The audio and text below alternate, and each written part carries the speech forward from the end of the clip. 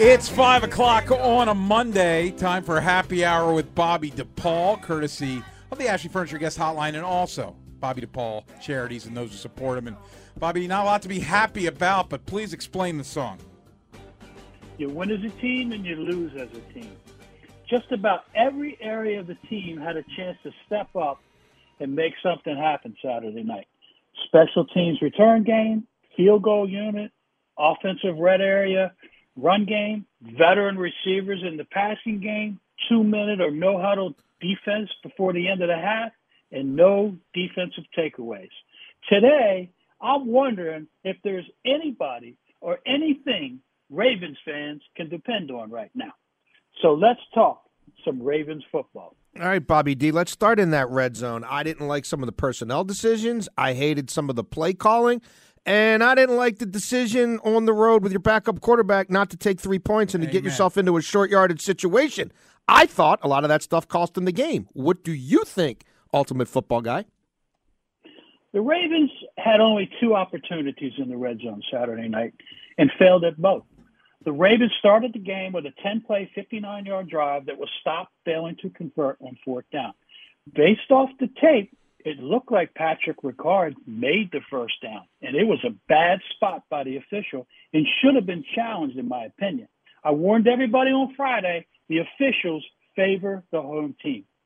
3 of the last 4 play calls in that series were called running plays. Coach Roman called 1 pass play. That was a tight end sneak pass to Josh Oliver, who looked wide open at first, but safety John Johnson reacted fast, and linebacker Tony Fields assisted to stop Oliver short of the first down. A few weeks ago against Jacksonville, Josh Oliver scored a 12-yard touchdown on the very same play. The second red zone opportunity was the first, was the first series of the second half. This time it was an 11-play, 60-yard drive, and Coach Roman called 2 pass plays and only 1 running play on the final 3 plays. But this ended with an interception because veteran receiver Deshaun Jackson didn't run through his route. The play before the interception was a drop touchdown pass by Devin Duvernay, but that play was negated by offsetting penalties. If the Ravens didn't have bad luck, they wouldn't have any luck at all. I know it's getting old, and there's a lot of frustration with the lack of success in the red zone, but they failed running and they failed passing, so neither worked, and the Ravens are now 26th in the red zone scoring category. Drop balls, penalties, and turnovers are not a good combination in the red zone the last several weeks. In terms of decision-making, I can understand going for it on 4th down, but I can make a case to not go for it. But that's football. Sometimes it works, sometimes it doesn't. You live with it. In terms of the decision to throw the ball in the 4th quarter, the Ravens were down by 2 possessions or 10 points, and the clock was working against them.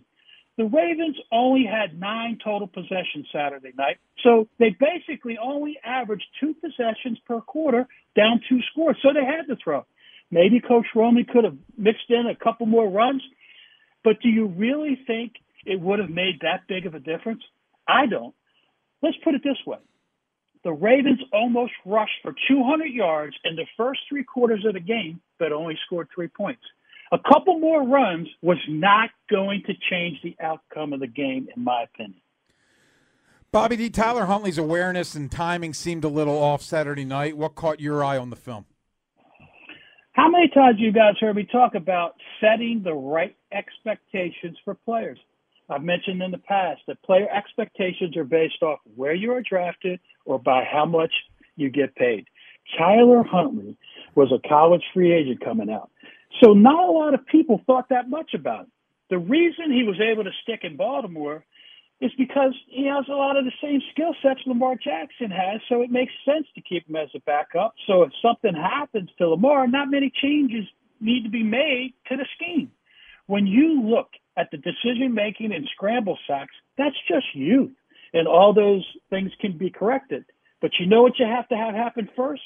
You have to have the mistake. Now you can correct it.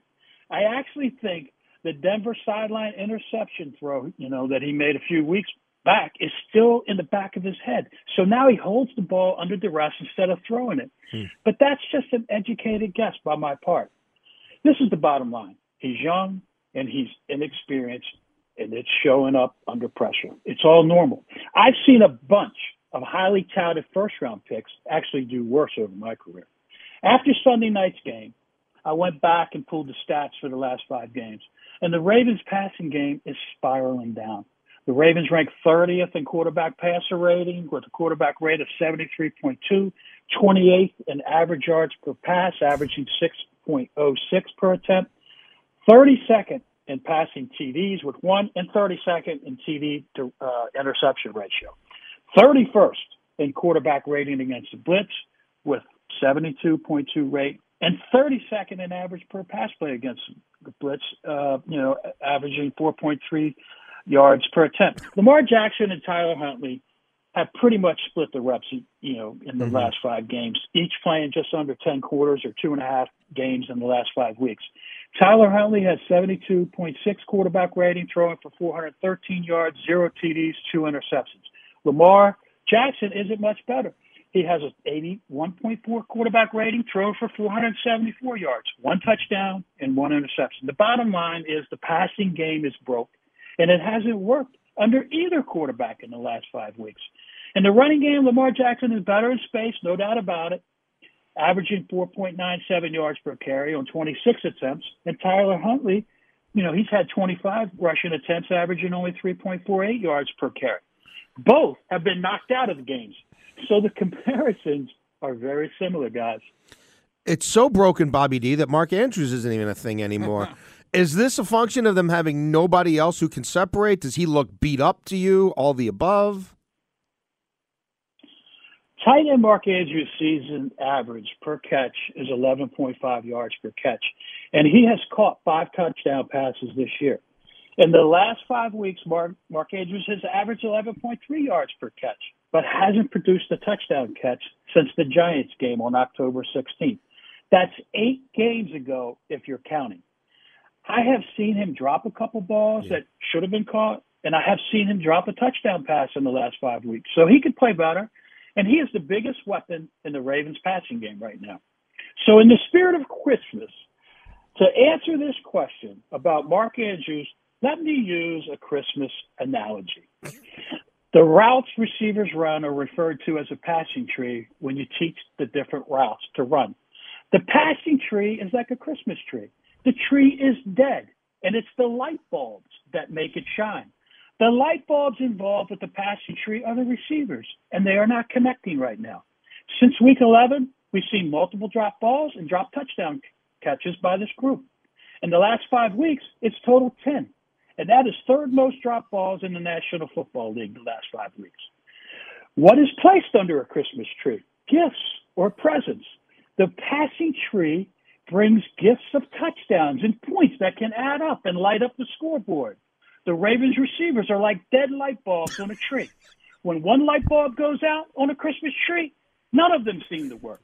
In the case of the Ravens receivers, nobody has stepped up to replace Rashad Bateman. So his loss has dimmed the lights on the passing tree and affected the production or light bulbs on the tree the most.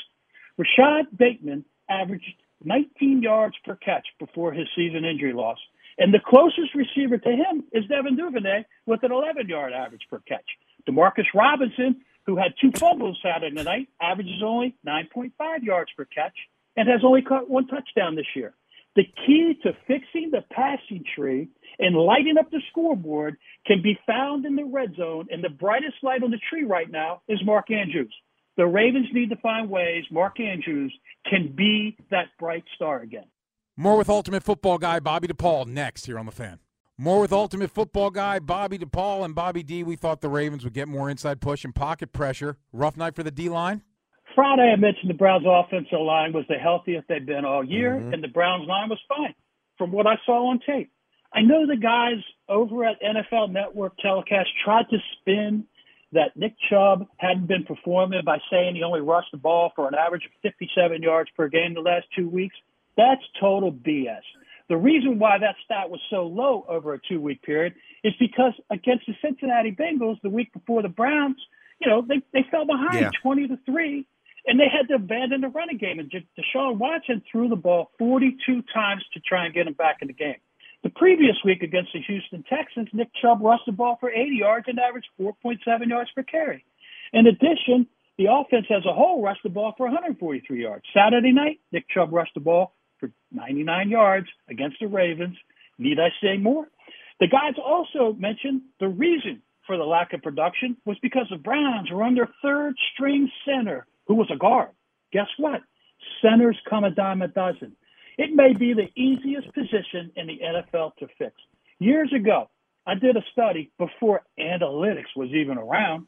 What I wanted to know was how teams were built. What I found out at the time was there were more college free agent centers starting in the National Football League than any other position. Heck, I actually claimed a college free agent from the Steelers named Hank Fraley, who's now the offensive line coach for the Detroit Lions, and he was a college free agent, started for 10 years.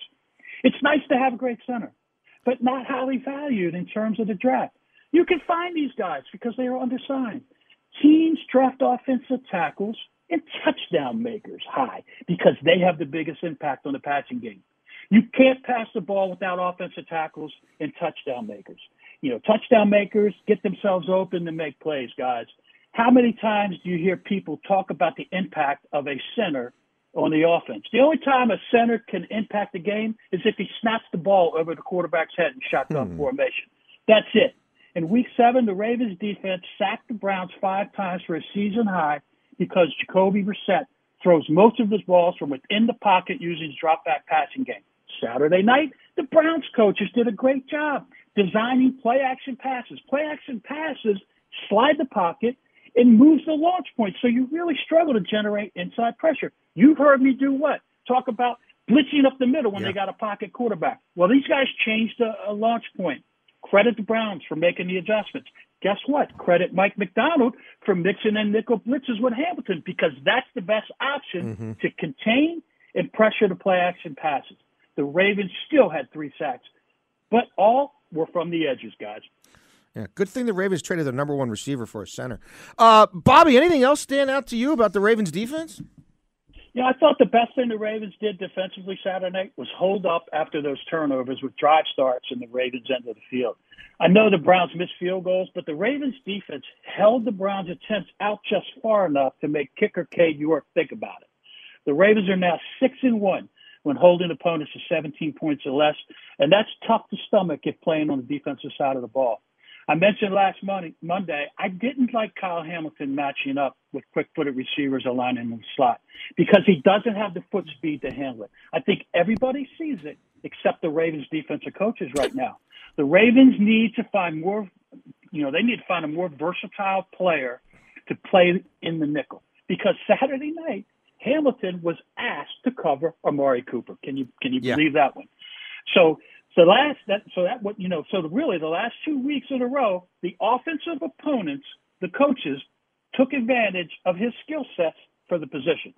I would like to see, I'm not going to just point out problems, I'm going to offer you solutions. I would like to see a combination of Marlon Humphrey, who we all seen play in the slot before, and Brandon Stevens, because that would build in flexibility to change up depending on the matchups inside and outside. Right now, the Ravens have boxed themselves in with Kyle Hamilton because he's a one-dimensional player. Kyle Hamilton can handle tight ends or big physical receivers, just not quick-footed speed guys. Think grass basketball. The other thing that showed up with the Browns is they played a lot of 11 personnel on first down. I wonder why they did that. To get matchups. Yeah, keep Hamilton in the slot. There you go. The Ravens defense struggled on first down all night, giving up 6.41 yards per attempt, ranking 24th in the week, in the NFL over the weekend. In addition, it was pretty balanced running past on first down with the Browns gaining 5.23 yards per rush and 8.08 yards per pass attempt, ranking 21st and 20th respectively over the weekend. Not good. Personnel matchups are they're basically the key to get better on first down defensively moving forward, guys. Bobby DePaul, let the people know about Bobby DePaul Charities and those who support him. ID Technologies, Dell, and Ruckus Networks are proud to support Bobby DePaul Charities, a means to provide help to kids who struggle from unexpected hardships. Together, this team is committed to giving back while helping deliver world-class wireless network solutions to federal agencies who need to be able to seamlessly connect over secure and reliable Wi-Fi networks.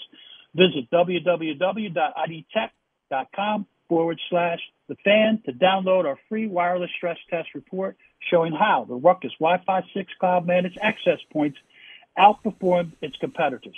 Please visit the ID Tech website and look for the Walking with Anthony Foundation donation link, a foundation that helps kids to pay for rehab and devastating spinal cord injuries. I also wanted to wish my sponsors and their families at ID Tech, along with my team, Joe Muscarella, Gary Carswell, Mark Palumbo, and Brian Wright, a very Merry Christmas. Merry Christmas, yes, brother. Bobby Thank you D. for all you do for the show, my friend. Thank you so much, man. Have a Merry Christmas, and we'll talk to you before the Steelers game. Okay, guys, you take care. Merry Christmas. It's Inside Access here on a Monday. We'll come back. Tyler Huntley, just how bad was he? We're going to tell you next here on The Fan.